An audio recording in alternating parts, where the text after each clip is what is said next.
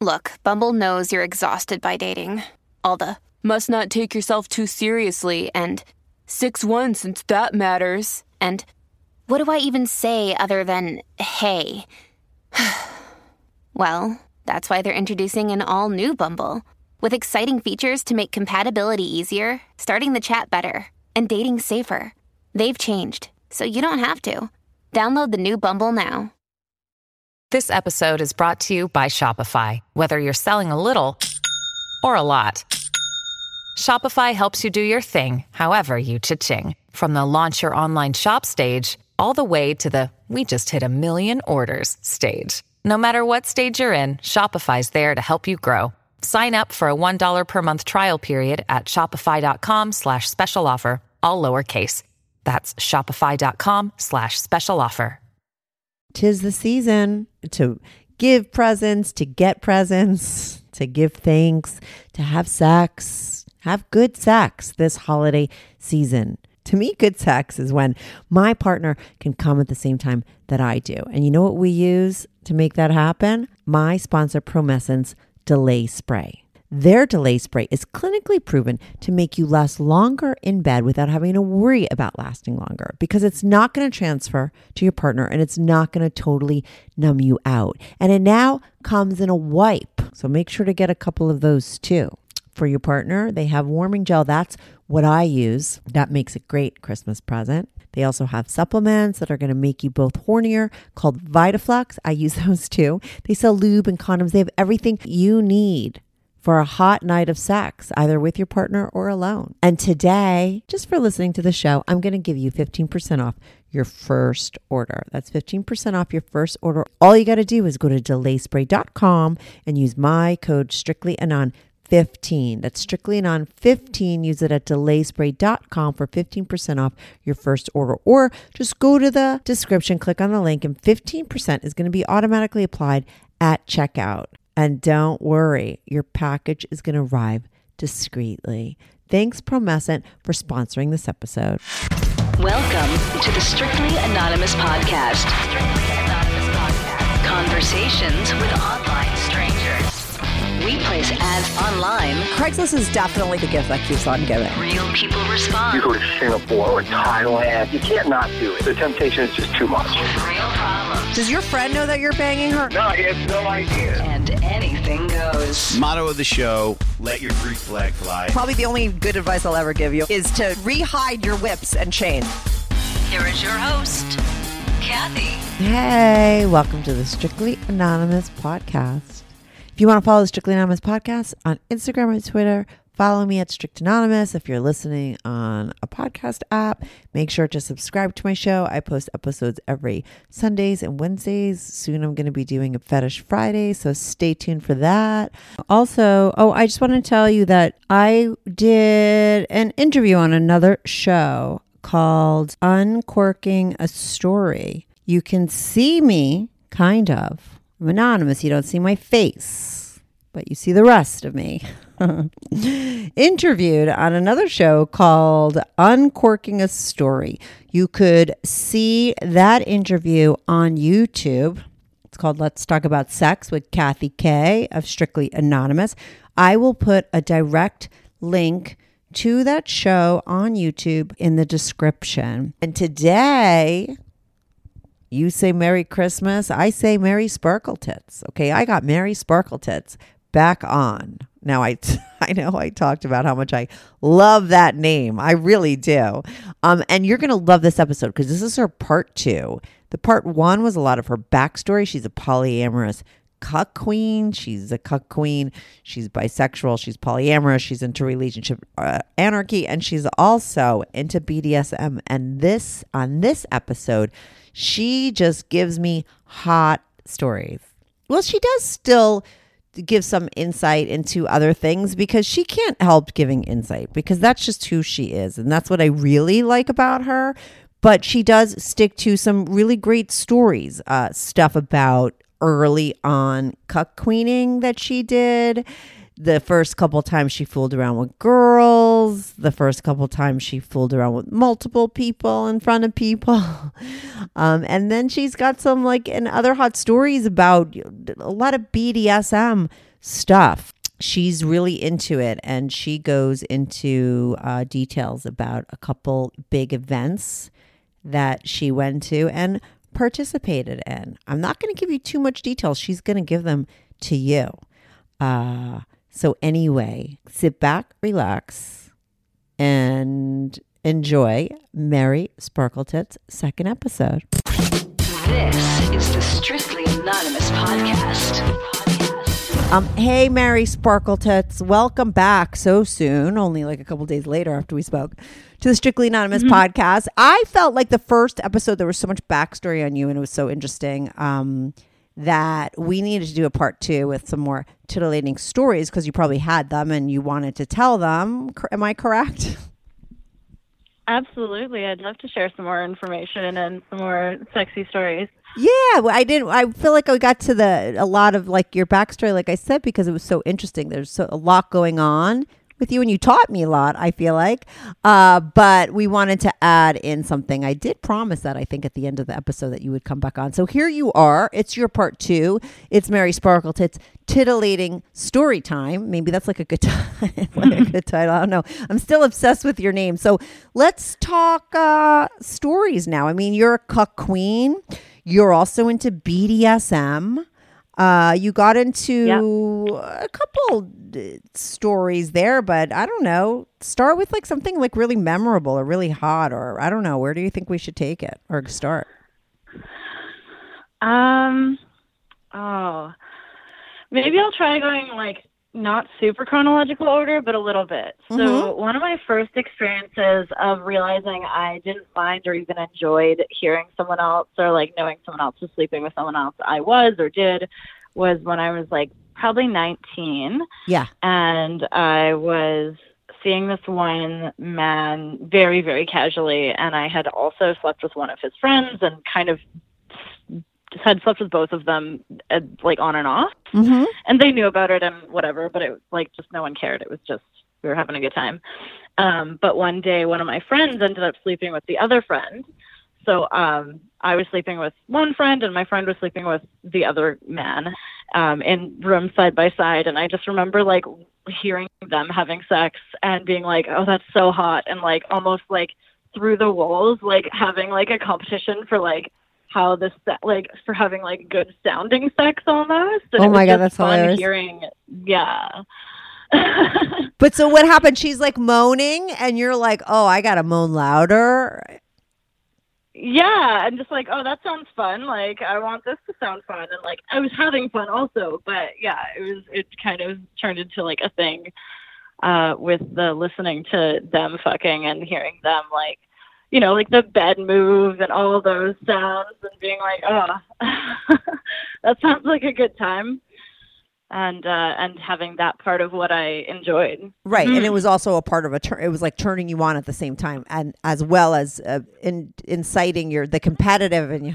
Yeah. And I feel like it could be a turn on just hearing someone else having sex, but like the fact that it was someone that I also had sex with or was having sex with occasionally, like added another layer for me. So. Yeah. That's the cuck queen in you. So that started at 19. Yeah, exactly. Yeah. Yeah. Yeah, so I'd say that was kind of the first thing in that area. I had, even before that, I had a couple of group experiences, mostly with just other women. Like, how does that go down? So one of the times it was in the back of a car with a couple of guys. We were, young and whatever, and the guys are in the front seat of the car, and the three girls in the back seat just kind of started like, flirting and whatever to try to like entice the men a little bit, which is not something I do with my like bisexuality now, but at that age it was like, ooh, like boy attention. Yeah.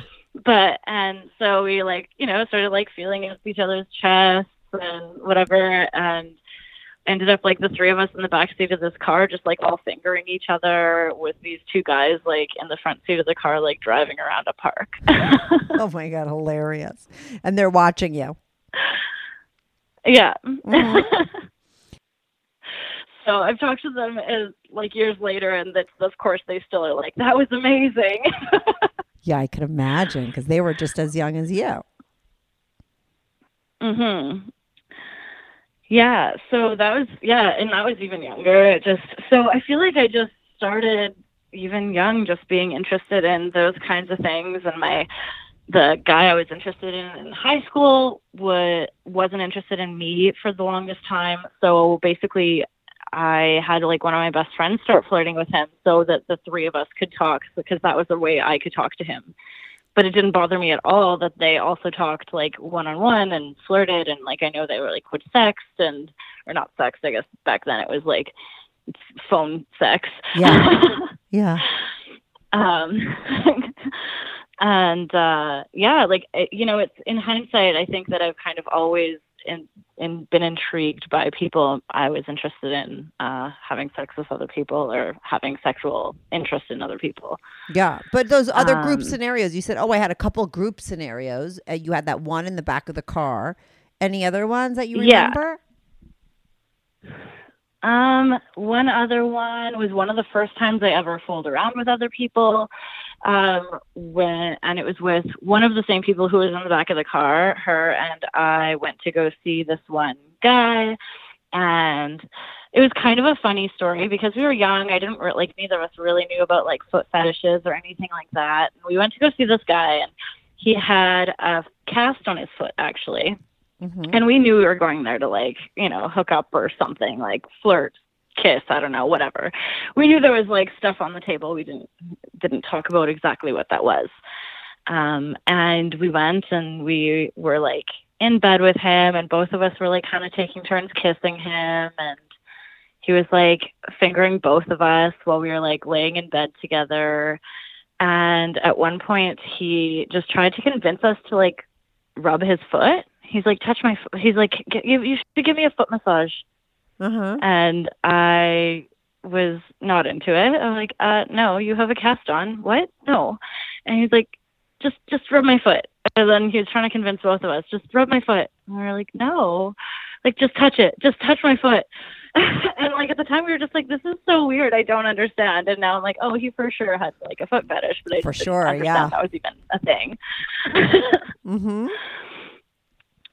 So yeah, that was like one of my first sexual experiences was in that group setting of like one of my really good friends and I going and hooking up with this one guy, just hands, because neither of us had penetrative sex at that point. So right.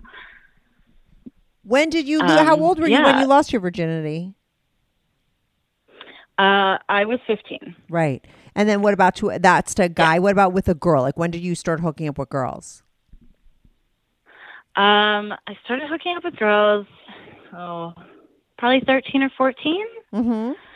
In very minimal ways. It was mostly like my one best friend and I. It started really funny, just joking around. Like I think I like poked her when she was bent over, like with my foot or something into the pussy, like while she was fully clothed. Mm-hmm. And she like laughed and was like, haha, that actually kind of felt good. And I was like, oh really?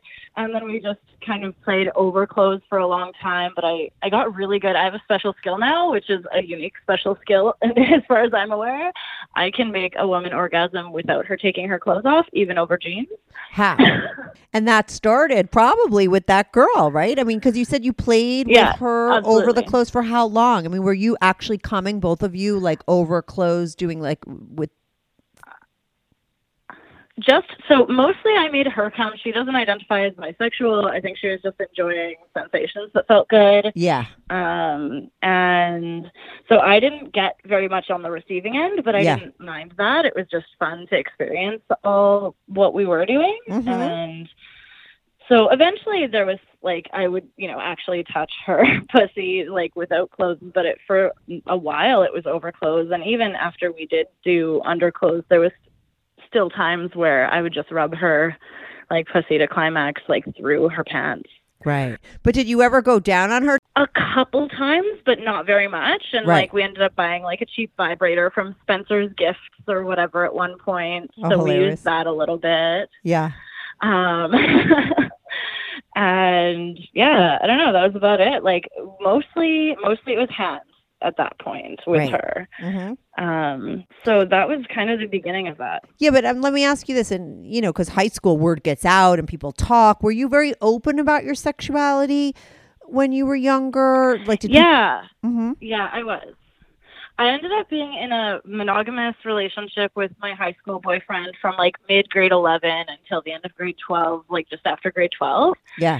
But he and I were very experimental with our sex with each other. Mm-hmm. And I remember, like, I have very vivid memories of cooking class in high school and just chatting with people about like all the different ways I was having sex, and people just like listening to me talking about my sex life. Oh my God, hilarious. Like, I remember being like, oh, look at this rug burn on my back from having sex on this pool table. Like, and yeah, I remember always being that person who would talk about my sex life more than others. Mm-hmm. You were very open about it. So they also knew, though, that you were hooking up with girls, because I feel like that's a different thing. Sometimes people, at least, but maybe not in when you were, coming up. Like, people are more open about being bisexual. I had a really, really positive experience with my like understanding my bisexuality. I didn't have actually any negative things come up for me personally with my bisexuality. One of my really good friends was bullied a little bit about being a lesbian in high school, and I just backed her up, and then I feel like stuff kind of like chilled out. And like, when I was in high school, there was one person who transitioned male to female from grade 10 to grade 12. And I've talked to peers, and I've talked to like a couple of the teachers who taught at that time also. And there was no bullying that came up for that person. So Right. I think I kind of got lucky with my peers at that moment in time. I can't guarantee that school would still be like that, or it would have been like that a year before even. Mm-hmm. But I feel like overall lucky in terms of how accepting people were in that way. Yeah, you were very lucky. So those are your first experiences like with girls. When did you realize that you were into BDSM? Yeah. Good news. Strictly Anonymous Podcast is looking for people to call into the show. So if you lead an interesting, naughty secret life that you want to talk about while remaining anonymous or not anonymous, if you're out and proud, that's cool too. Send me an email, strictlyanonymouspodcast@gmail.com. That's strictlyanonymouspodcast@gmail.com. Or go to my website, strictlyanonymouspodcast.com, and click on Be on the Show. If you have a short confession that you want to get off your back, call my confessions hotline, 347-420-3579. That's 347-420-3579. You could call that number 24/7. I change all the voices on the confessions too, so you remain anonymous. The number, the website, and the email address will all be in the description.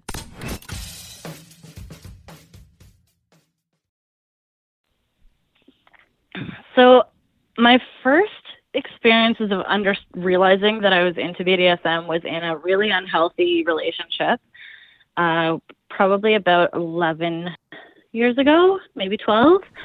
And it was at the end of my relationship with him. It was very toxic. He was very emotionally abusive. And at the end of the relationship, we'd already broken up, but we were still living together for a couple months. And so we were just still having sex, and we started to like hit each other and choke each other during sex. And I think that both of us kind of viewed it as like, it's okay if it's during sex. It doesn't count as abuse if it's during sex. Oh my God, that's hilarious. And, which like in hindsight is still really not okay, because like there was no like actual consent or discussion about what what we wanted, and that we were both okay with this. And yeah, but the positive of it was that it did teach me what I am interested in. And through that, I realized that I enjoyed those aspects of it. Mm-hmm. So moving forward with my sexual relationships after that, I always would encourage partners to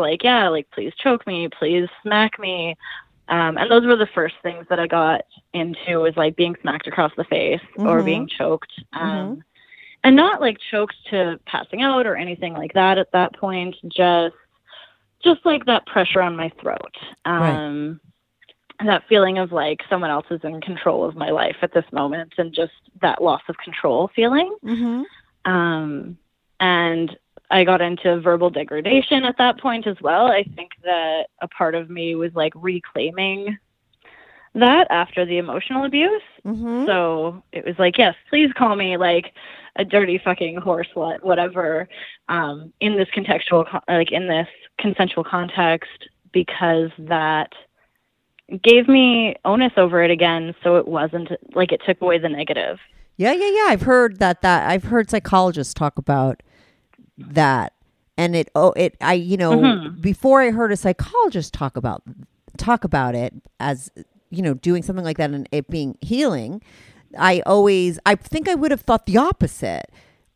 But she was I like, thought it would be triggering. Yeah, absolutely. But she was like, it's like the person who was maybe raped that gets into BDSM. Now they are doing it, it's something that turns them on. Maybe they got triggered that way, but now they're doing it and they're in control of it. So here you are, a girl who was talked down to and degraded by this person, and now you're controlling it and you're making it happen, and it's in your control, and that's how you sort of take the power back, right? Is that like what it's about? Yeah, that's a huge part of it for me. Lots of people, I feel like there's a lot of belief that anyone in BDSM has been abused, because why else would they do that? And that's definitely not the case. Of course not. But it's definitely part of my process of how I got to understanding it's what I wanted. Whether it's why or not, I don't know. But it definitely helped me get to a place where I had experienced it and was like, oh, I want more of this. So. Yeah, and you liked it. And so when you say you like to be degraded, like what are the kind of things that you get turned on by beside, like what are the kind of wording? Like you said, like you're a dirty slut, that kind of stuff? Yeah. Very, like some people will be like, oh, you can call me anything except bitch or except like cunt, because those ones are specifically like off limits. But for me, I'm like, there's no real off limits words. I don't like being called a bitch, but mostly just because I am probably one of the nicest people someone will ever meet in their life. All right. And it just feels weird to me. Right, it doesn't ring true. It feels like, no, it just like in no way does it ring true, and it just feels fake. Off. Yeah, so it I get it. doesn't bring any positive to me. Whereas if someone's like, oh, you're a fucking dirty slut, aren't you? Or something, it's like, okay, maybe a little. Yeah. I get it. Yeah, it's very real. And I'm able to like actually feel degraded by that, where if you're calling me a bitch, I'm like, no, I'm not. I know I'm not. You know I'm not. That's dumb. Right. That's not hot. I get it. That's funny though. Yeah. So those kinds of things, like even, and in the context of cuck queen fetish, being told like, oh, this person's hotter than you, oh, this person gives better head than you, just anything that will like make me feel in that moment lesser. Right. Yeah, that's interesting.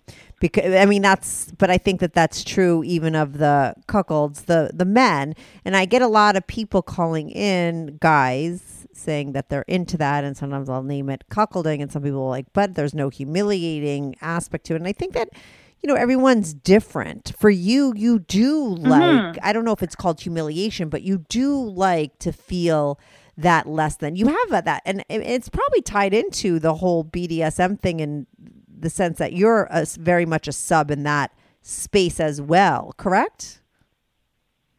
Yeah, I'm a switch. I enjoy topping as well. Yeah. But I like bottoming probably more often than I like topping.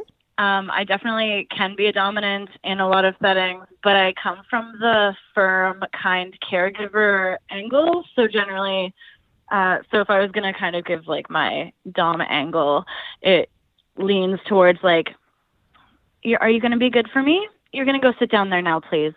Thank you. Right.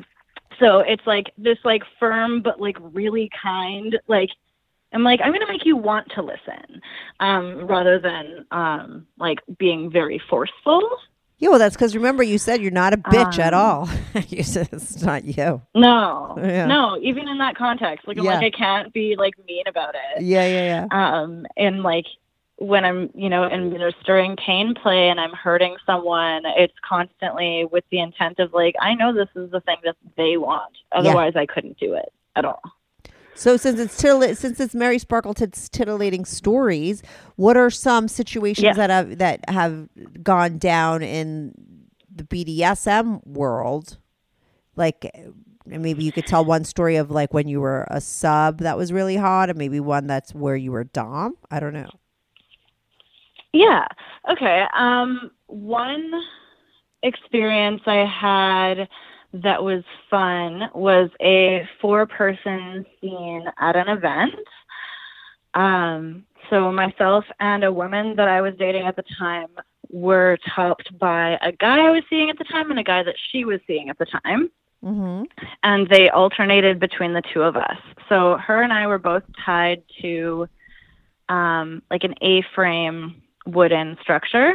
Okay. Standing up, so standing our up arms and or laying down? Standing up, yeah. Okay. So we were both standing up with our arms above us and our legs spread and tied like ankles to the A-frame and wrists to the, no, not wrists to the A-frame. We were actually, our arms were tied to each other. So Right. It was a few years ago, so I'm trying to remember all the details. So our arms were tied to each other's arms through this A-frame. Mm-hmm. And we were looking into each other's faces. And our ankles were tied with our legs spread to this A-frame. Right. And the two men took turns with each of us. So I think there was like almost a cucking aspect of that also, because I was watching, you know, the woman I was dating with a man I wasn't, and then also the man I was dating with this woman that I was like dating. So there was some aspect of like seeing them interacting that I wasn't, like I was kind of part of, but I wasn't. And so that involved, they both used a couple, like they used whips to hit us, like floggers with like the multiple ends. They did a lot of spanking and smacking our backs and asses.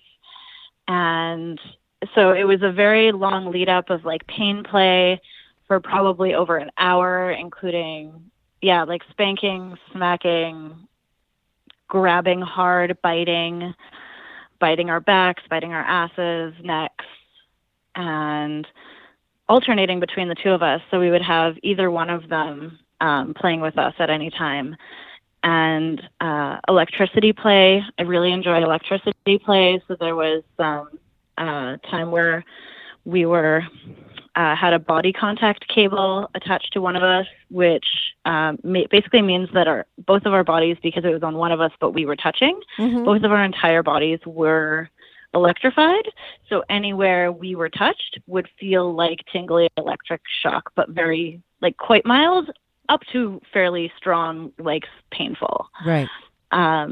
So they were, playing with us with this like electricity pain between our legs, on our chests, like reaching around to the front of us, as well as, just using different like metal implements, because that would create a different type of shock. And like all of that turns me on. Like even the pain, I've actually orgasmed from pain on a couple occasions. So just the pain brings me to quite an edge. Right. And then after, easily an hour of this pain play, they started to like just finger both of us. So we're like looking at each other as we both like orgasmed after probably almost 2 hours of back and forth pain and alternating between some pain and like a little bit of teasing on our pussies, and then back to pain, and then finally getting to climax. That was probably like one of the early on and when I'd actually fully entered the BDSM scene, which is probably about 4 years ago. Mm-hmm. That was one of my early on first couple events that I had gone to. That was a scene I had at one of the early events, and it was now, were there memorable. other people there? Because you're saying it's like was like an event. Were there other people there besides, and they're watching this go down too? Yes. So there's probably about 100 people at that event. There would be multiple pieces of like BDSM furniture filling the room, so we wouldn't be the only ones playing. Mm-hmm. So there would be maybe, I don't know, 10 places in the room where different people would be doing different scenes. And then there's some people walking around and watching different scenes. So some friends would be watching us or strangers. But when you're in that moment, you're not even noticing anyone else because you're so present in the sensations. And you're in subspace. Yeah. I learned about subspace once. Yeah. Yeah. I have ADHD, and I find that that's one of my biggest appeals to BDSM is that it forces me to be present in a moment in a way that vanilla sex often doesn't. It can, but it doesn't always. Oh, that's interesting. Whereas when my body is overwhelmed with physical sensation in multiple ways, it centers me and it forces me to be in the moment. So I'm not, distracted about my grocery list in the middle of sex. Right. This podcast is sponsored by BetterHelp. Anyone who listens to this podcast knows that I totally believe in therapy. I've been in therapy at many different times in my life, and I'm always pitching it to people on the show. The hardest thing to me about therapy is finding the right therapist, but BetterHelp makes that super easy. All you got to do is fill out a questionnaire. BetterHelp's going to assess your needs, and then they're going to match you with a licensed professional therapist in under 48 hours. BetterHelp is so committed to giving you great therapy that they make it not only super easy, but also free to change therapists if you need to. Also, since it's all done online, professional therapists are available worldwide. So wherever you're listening to my show, you could find a therapist. You could set up your sessions as video chats, or if you don't want them to see you, you can do it via the phone. BetterHelp therapy is more affordable than traditional offline therapy, and financial aid is available if you need it. Want someone to talk to? Join BetterHelp now. And today, just for listening to this podcast, you're going to get 10% off your first month. All you have to do is go to betterhelp.com/strictly. That's BetterHelp, HELP.com/strictly for 10% off your first month. Thanks, BetterHelp, for sponsoring this episode. It's the same reason why the cutter does it, because then they're distracted by the thing they don't want to think of, right? It's that same sort of thing. It really brings you in your body and takes you out of your head. Yes. So that's pretty hardcore for your like one of your first forays into the BDSM world, right? Yeah, I think it was, I guess, fairly intense for one of my first events. I had been involved in a little bit more BDSM for, probably only a few months before that on a more deep level with this one partner the woman who I was seeing. Her and I did a lot of rope play, rope being one of the main things that interests me in kink as well. I like the bondage. It centers me also. I've done performances being tied up and suspended in the Japanese rope bondage kind of shibari style. Actually, a couple months ago, I did every week 1 or 2 performances with a friend suspending me and having people, come pay to watch. And it's been, rope was one of my first forays into kink. So that was my starting place. And within a couple months, I was, tied to this A-frame with my partner at the time. All right. And did you know, are you a little bit of an exhibitionist too? Is that a part of the turn on, the fact that you are in front of other people? Was that the first time that, you did you have said, oh, I had a group thing here, a group thing there. Obviously you were comfortable having sex in front of others, but is there an aspect of people watching you a turn on as well? A little bit, but more just I don't care than it really turning me on. It just, I just don't care. I guess the getting caught can be a bit of a turn on. When I was 18, I had sex in a stairwell at a bar and we got kicked out of the stairwell by staff because we were, having sex in this stairwell at a bar. And I've had sex in parks on multiple occasions. And I think that part of the appeal there is definitely ooh, we could get caught. Yeah. The naughtiness of it, but not so much when people are watching. Yeah, but in terms of, an event and being seen, it's just that I'm okay with it, not as much that it turns me on. Right. Mm-hmm. It can be, I had one scene just shortly before the pandemic where my male partner and another male friend of mine topped me with a couple different things, I think punching and smacking and electricity. And then the friend left my partner and we actually had sex in the middle of this event with over 100 people at it as well. So in that moment, like, he had told me we were going to do this, and I was very nervous about it, but accepting of it. It was something I wanted to do, but it comes from a place of fear and shame that I wanted to do it. Mm-hmm. So I never would have suggested it, but being told we're doing this was terrifying and amazing. So we had, like, I gave him a blowjob and rode him in this event of over, 100 people. And I didn't even notice people watching because I was so present in what was really going on. I looked up a few times and saw people watching, but I was just trying to be present in our experience, and whatever people saw, they saw.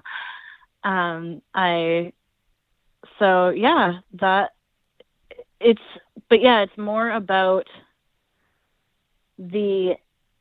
I think the atmosphere of an event adds to the arousal overall, not so much for me because other people are watching, but because the overall energy in that space is sexual and accepting. Yeah. Mm-hmm.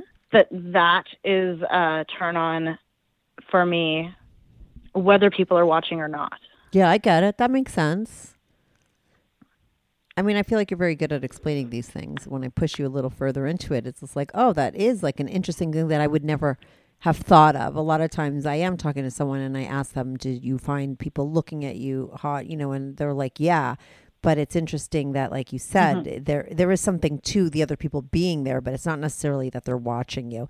Now, what about the dom stories? Like, do you dom both men and women? Have you ever been in a dungeon? Like, what's your experience there?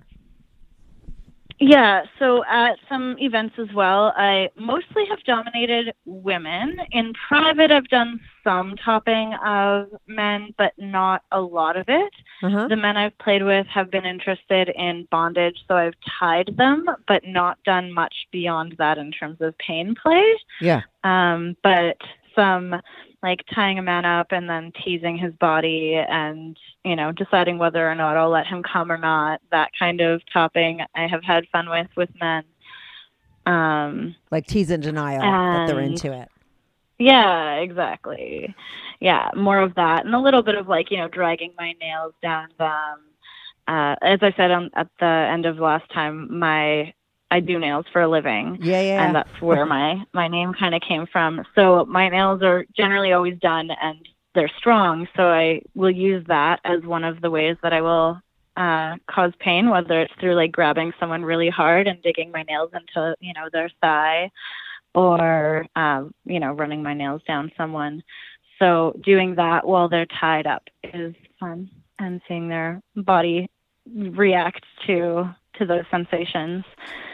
But what is it that you just met more girls that have been into being dominated by you, or it just came up in relationships with the women more? Yeah, it's just come up, I think, more with women and femmes being the bottoms more of the time. So because I'm a switch, I'm comfortable in that topping role. So in a lot of the situations with women, I end up being the top. So I end up enjoying that side of it there. So I've had, one-on-one experiences tying and teasing and hurting bottoms with a variety of toys. I have one called kind of a monkey's fist. I don't know if you've heard the term pervertibles. No, and I don't even know what a monkey fist is. So explain it all. Okay, so So a pervertible is something that you buy in general vanilla world, or you have from Vanilla Life, and you use it in a perverted context. So, for example, using a wooden spoon to spank someone with would be using a wooden spoon as a pervertible. Oh, okay, I get it. Yeah. So that's basically what a pervertible is anything that you're using in a BDSM context that isn't necessarily intended for that. Mm-hmm.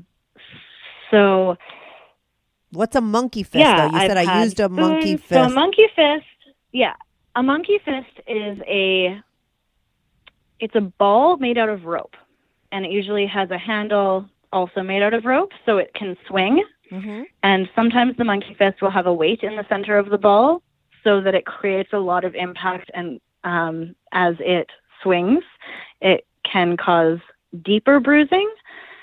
Within BDSM, people will ask usually, do you like thuddy or stingy? Meaning whether you like more that smacking feeling of a spank, or more of a deep, you feel it in your muscle sensation, being thuddy. So the monkey fist causes that thuddy sensation where it hits right into the muscle. Yeah. So I have a toy that is a pervertible. It is actually a dog toy that I bought from a dollar store. And it is a monkey fist, but it was intended to, throw to a dog or whatever. But I use it to hit lovely people's bottoms with and create nice big bruises. So I have that toy, and I've used that when I've tied people. Usually my BDSM will involve ropes, but not always. Mm-hmm. And then I will, use a variety of toys, including a whip that I made out of charging cords, phone charging cords. You know how they always give out? I attached a bunch of them together so that I can use the cord part of it looped in half to smack an ass or, legs or arms, whatever body part I'm using it on, to create whip marks.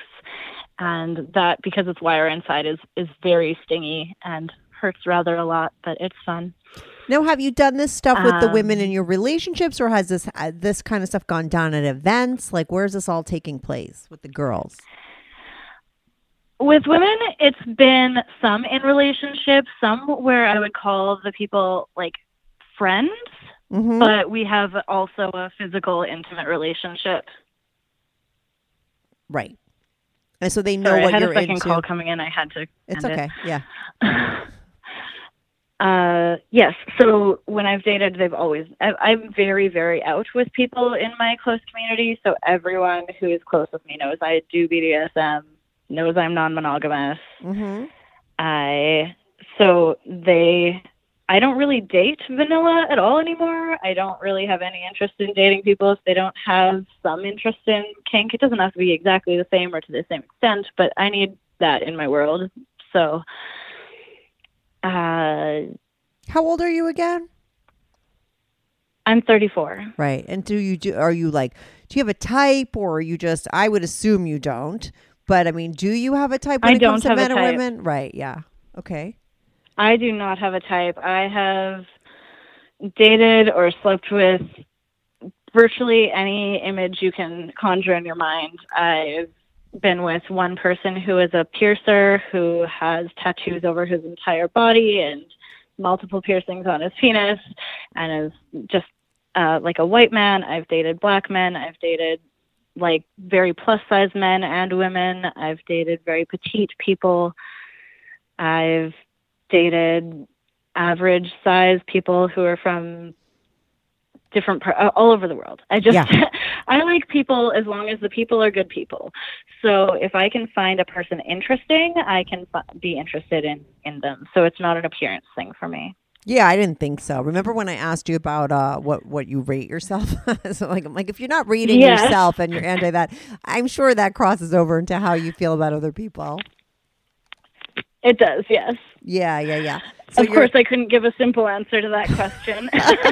I love I like your complicate things. I think people are going to learn a lot from you. I find, like I said, I think that you have really made me see things different by the way you explain things. And I think that that's always refreshing because I've been talking to people for 7 years. I talk to a lot of people that are into the same things. But why I'll always talk to another person and is because I'll always learn something new. You just happen to be someone that, I've learned a couple new things from because you just have a different perspective of like the same thing. So, and I think that that's, if I'm experiencing that, other people are. So your lengthy answers and how much you get into things, I think is great.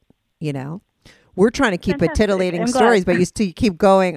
But all these other things come up, and I'm always curious by nature, and I'm always like, I'm the biggest cock block on my show because I'm always like, someone's talking about like a really hot story, and then I'll ask something that's totally not hot, whatever. But I'm like I said, curious by nature, but I want to keep it because I think I'm going to title this Mary Sparkle Titillating Stories. Let's do a couple more. Like we've done some S&M. You've been a dominatrix with your girls.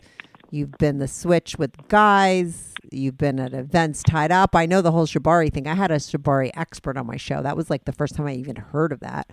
I do have pictures. Maybe could you do a picture like a Shibari picture of you tied up? Maybe send me one of those too to add in with your pictures. Yeah.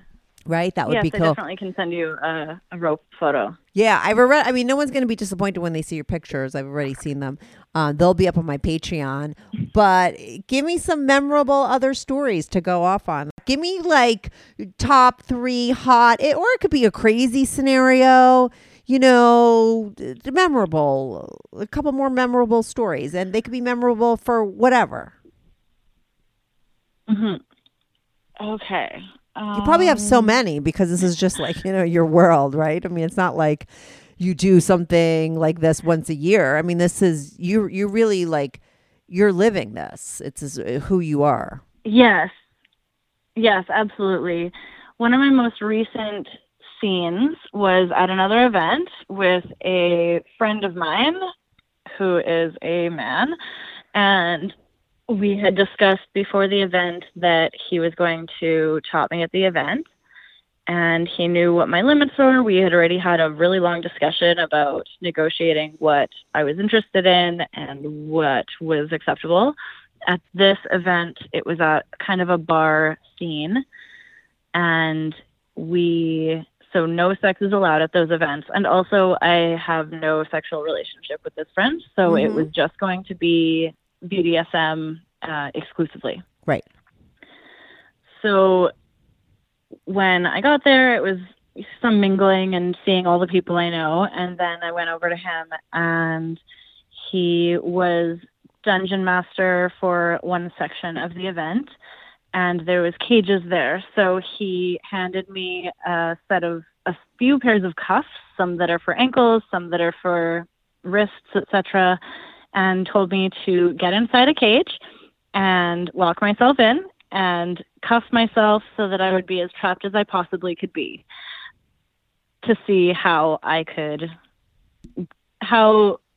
bonded he could get me to be without him doing it. So okay. I did that. So I got into this cage and I locked myself into the cage with a padlock, and then I cuffed my ankles together. I had taken my heels off before I got in the cage because I knew that was going to be too uncomfortable. Mm-hmm. And so I took my heels off and cuffed my ankles together. Then I put a chain around my waist, which I was wearing why am I blanking? A corset. I was wearing a waist cincher corset. So I put this chain around my waist and chained my wrists together. It was a Halloween theme event, and I was dressed as Minnie Mouse just for a little bit more visual. I was wearing this polka dotted skirt that did not cover any of my ass, and a thong right. underneath it, and polka dot little crop top bra thing, and Minnie Mouse ears, and a tail. And just, I feel like it's a fun little visual. Yeah. I was thinking to myself, is she naked? Like, what is she even wearing? So I'm glad that you must have read my mind because I was going to ask that question. I didn't want to interrupt, but I think that that's an important thing. So now you're like, but you still have this getup on, correct? But and you're in the cage now, and you've tied Minnie Mouse up. Yes. I have bound Minnie Mouse up in chains and cuffs. So my wrists are cuffed to each of my sides by that chain. And then a couple minutes went by and he came and checked on me and made sure that none of the cuffs were too tight so that they wouldn't cut off circulation or cause damage. And also that they were tight enough that I couldn't get myself out of. And then he said, all right, I'll be back in a bit. And just left me to sit in this cage on a stage with, you know, a bunch of people milling around and watching. And I just had to sit there and occupy my mind on this stage for, 10 minutes or so before he came back. And of course he was keeping an eye on me because you have to make sure everyone's safe and nothing was going wrong, but he was still leaving me to my own devices regardless of making sure everyone was safe. And when he came back, he put actually a dog shock collar. He attached to one of my thighs. So he put the shock collar around my thigh and used the remote control for the dog shock collar to shock me through that, and increased the strength to, I think it was a number 5 initially. And he was, how's that? I'm like, well, it hurts, but it's okay. And he said, so how many minutes late did you come see me after I told you were supposed to come see me at this event? And it was like 45 minutes, almost an hour. So he said, well, you're going to have to take shocks for each of those minutes that you were late. So he set it to 5 initially, and then he increased it to 10 and checked in how I was feeling about that. And I was like, it hurts, but it's all right. And he kept doing the 10 shock a few times so that it would increase the amount of time that I had said I was late. So he did the 10 about 3 times. So it was, 30 minutes worth of shocks I was getting as punishment for my lateness. And then he increased it to 15 and said, we'll do the last one all in one. Are you ready? And shocked me at the 15. And it was a lot, but it was fun also because I like that. I like to be pushed a little bit. So, and then he took it off of my thigh and put it around my neck so that he could shock my neck. And I think he lowered the intensity a bit at that point because it's just more intense when it's that close to all those nerve endings that are in our necks. And then he uncuffed me partially. So he uncuffed my hands and took me out of the cage and dragged me across the stage. So I had to walk with my ankles still cuffed together across the stage to where there was, I can only describe it as a mat on the ground that had shackles on it so that you could attach someone to this mat on the ground. Yeah. So he brought me to this mat. It was very hard, though. It was not a soft mat. It hurt my knees after a little while, so we adjusted. But so I was on all fours, but with my hands spread out above my head and shackled down, and then my ankles were still cuffed together. So my ass was in the air and my face was down, as one does. And right.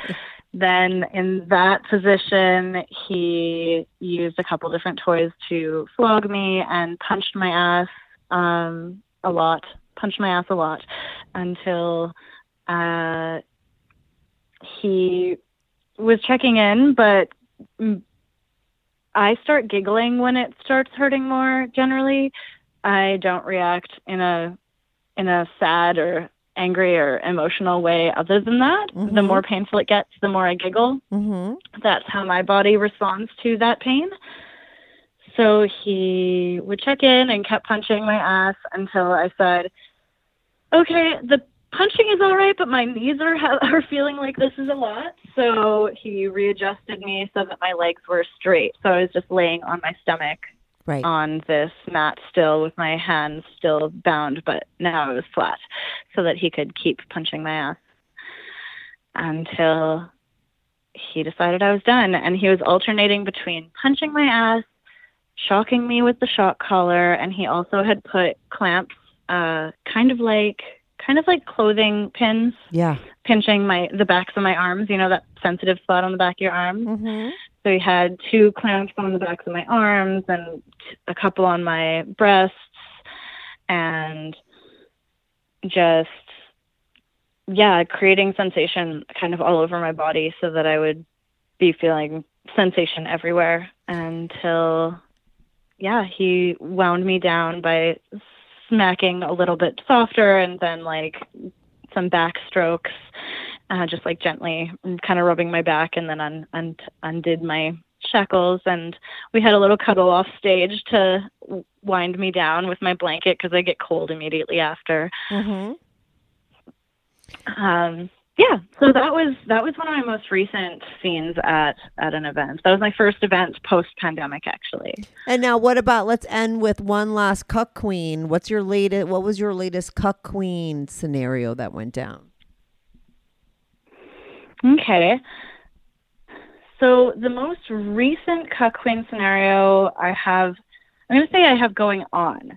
So the man that I'm seeing right now has a wife and another girlfriend as well. Yeah, I remember that. And we have talked, so we've talked about him having sex with one of them and then coming to see me right after so that he's, still got them on him.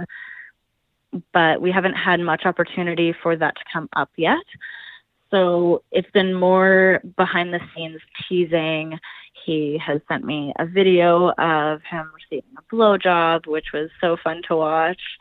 And it's been mostly those kinds of play lately where it's just teasing what he's doing when I'm not there. Mm-hmm. So I'm looking forward to the future having more of the in-person stuff or being denied more blatantly and more of the degradation. But I think it definitely takes time to get there, especially as you're building. This is a fairly new relationship and there has to be some trust built on both sides because I know he doesn't want to actually hurt my feelings. So there's some caution around that. Mm-hmm. And also, he has a wife. I need to know that this person genuinely cares about me or else I'm going to actually feel crummy and I don't want that. Yeah. And listen, if people haven't, no, but, and also like, I don't know if some people are going to find this video without having listening to your first one. They need to go back and listen to the first one because you really do explain why you can get turned on in these situations, even if it's super competitive or he's degrading you by telling you he's really into somebody else. Because what you explained in that first episode is that you would never be able to do that unless you were with someone that you knew they really were into you. I mean, at the core, it's not like an unstable relationship where you really are being humiliated. On the deepest level, you know that what you have with this person has a strong foundation, and that's what's most important to you, and why you then could go there and have all this fantasy and all this stuff and really get turned on. And I think that was such an interesting explanation of what you said, and that's what people will hear when they listen to the first one too. I think that's one of the biggest differences between BDSM and abuse. Mm-hmm. I think that's something I've struggled with. Where's that line exactly? Yeah. Especially when I first entered the scene. Mm-hmm. What's BDSM? What's abuse? What's self-harm? Where's that line? Yeah. And to me, I think that line is, do you know that this person really does care about you? And not in a, I know they love me. Yeah. But like really know that person cares about you. Yeah. They're checking on you during and after, or especially after if they've decided that if we've decided during this scene, we're going to completely immerse ourselves and not checking in. Yeah. But afterwards, you're going to feel so loved up by me that there's going to be no doubt in your mind that I am here because I want to be and I care about you. And I think that's one of the biggest differences. And I think that's where people could go astray, right? Probably there's a lot of people out there who maybe have a curiosity or an interest to go there for whatever reason, and then they find themselves maybe doing it in the wrong way. And I think what's interesting about your story is like, hey, there's a world out there, and if you meet the right people and you do it the right way, it can be a very safe and comfortable and all right enriching situation, right? As opposed to some people that maybe it became dark or they did feel shitty afterwards, and you know, that's not to maybe give up on it, but because you're really out there with who you are, like I said before, you really live in this world. This is where it's not just where you have sex. And so I think, you know, you've met really positive people that are of the same mindset. So you're lucky that way. But I think some people have that curiosity, but they don't know where to find those people, or they don't, right? And so they find themselves in precarious situations. Yes. And I think what's, like I said, interesting about what you're saying is, and the point that you're making without even realizing it, is that it should be done in the right way where you have that foundation. And if it is, then, you know, the sky's the limit, and it doesn't have to be anything negative. At the end of the day, you should feel like this was pleasurable. This gave me joy. This made me feel connected to this person. Yeah. If at the end of the day you're feeling like, oh, like I felt violated, or like genuinely violated, or I felt genuinely like uncared for, then you need to make a change. And sometimes that change has nothing to do with that person not being good to you. Sometimes it does. Sometimes it's that person's not good to you. But sometimes it's just, well, what would have made that feel better for me? Well, maybe we shouldn't have done this specific thing, or I needed to stop it when I started to feel this type of pain. Right. But everything else was good, or everything was good, but if only he cuddled me for 5 minutes afterwards instead of just throwing a blanket on me and walking away. And it takes some self-discovery to learn what those things are that you need to feel cared for during or after. As well as courage to be able to speak those things. Because some people, I think, might know them, but they don't have the voice that you have. Absolutely. You're very secure. I would also add, like, without getting too dark, I've had situations where I wasn't comfortable saying no in a moment, and I felt terrible afterwards. And I think the biggest lesson I learned from the one specific scenario I'm thinking of is that, not that I should have said no that day, because I should have, but I couldn't. No part of my body felt safe saying no in that moment. So, but in hindsight, I knew I didn't feel safe with this person weeks before that event. Right. I shouldn't have even done it. Right. In the first place. And what I learned from it is I'm not making myself feel guilty for not stopping it that day, because that day I couldn't. And that's just the reality of that day. That's where you were at, right? You needed to learn that lesson that day. Absolutely. But in hindsight, I could see that he would get angry when I would say no to something.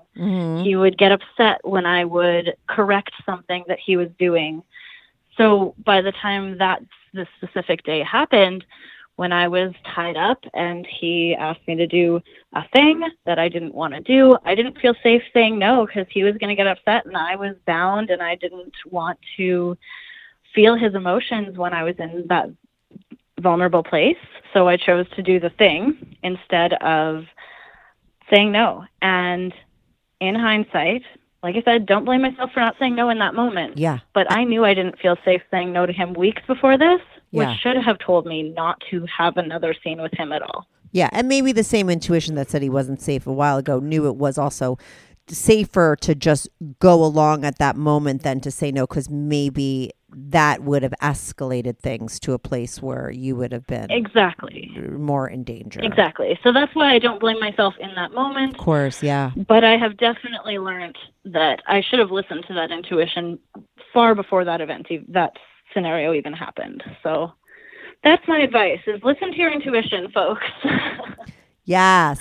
These are not only is it Mary Sparkletit's titillating stories, it's advice. I think you gave a lot of really great advice as well on your first episode. I think even when you're not giving advice, you're giving advice. That's what I find interesting about you. I think you're very secure in who you are and very self-aware. And so therefore you're able to really explain things well. I think if people have just listened to this episode, they should definitely go back and listen to your first episode.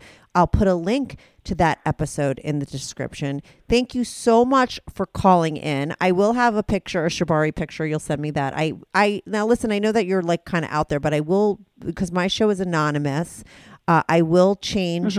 I will not put your face on there, but people, if they want to see pictures of you, they could go to my Patreon. Do you want me to change your voice? I'm going to change your voice too. I changed it on the first one. I mean, if you want to, you can. It doesn't matter on my end. All right. So if it sounds worse, like, and harder to understand, I could leave your voice regular. But if it, right? Yeah. Okay, good. So I'll make I'll go back and listen, because I feel like sometimes when I change women's voices, I have to make them deeper and then they sound more muffled. So I'll see. So if I don't, since you're so out there, I'll be able to leave it the way. But yeah, so people should go listen to that episode. And she told me off air that she used to have a podcast and she stopped it because whatever, you had co-host. But one day pick that back up and do your own show. I think your voice should be out there, or make porn like I recommended in the first episode. Yeah. Somehow, this whole life that you have can be monetized. I think you're unique and special, and you should share what you know with other people. I'm glad that you did it on my show. Thank you so much for calling in and sharing all your stories. And I'm sure I'll have you back on at some point. Yeah, I would love to. Thank you. Yeah, I'm doing some things on the side. I'm teaching a class in probably February about orgasm control. So there's some things I do on the side still in this area where I'm teaching or talking about these things openly. Do you do those virtual, or do you just do them in person? This one coming up is in person. I haven't done any virtual, but I'm thinking I probably will in the future. Yeah, well, when you do that, I ask because when you do that, come on my show. We'll do an episode and you can promote the shit out of it. I'm sure my listeners would love to take your classes once you get those up and running. I mean, like, I'm not talking to people just specifically in your area. So, but when they are virtual and it could be anyone could take them, come on, we'll do an episode and you could promote it. Fantastic. I would love that. Thank you. Yeah. Put that together, Mary. Yes, I will. All right. Awesome. So we'll talk soon. Thank you so much for calling back in again so quickly and sharing your stories. Yeah. Thank you. Okay. Bye. Okay. Take care. Bye. Hey, everyone. Thanks so much for tuning in to this week's episode. If you want to follow the show, follow me at Strict Anonymous on Instagram or Twitter. That's at Strict Anonymous. If you are on YouTube, make sure to subscribe. I love YouTube as a platform for my show because people comment there and I try to reply back to every single person who posts a comment. So even if you're not listening on YouTube and you want to talk about the show, go to my YouTube channel, subscribe, like, and share my videos. It's Strictly Anonymous Podcast. If you want to sign up for my Patreon, on my Patreon, you are not only supporting my show, but you will get these episodes early, ad-free, and you get to see anonymous pics of my guests. Most of the girls send in anonymous pics and some of the guys send in anonymous pics. So if you want to see anonymous pics of my guests, as well as support my show and get these episodes early and ad-free, sign up for my Patreon, patreon.com/Strictly Anonymous Podcast. That's patreon.com/Strictly Anonymous Podcast. The link is also in the description below. Thanks so much for listening.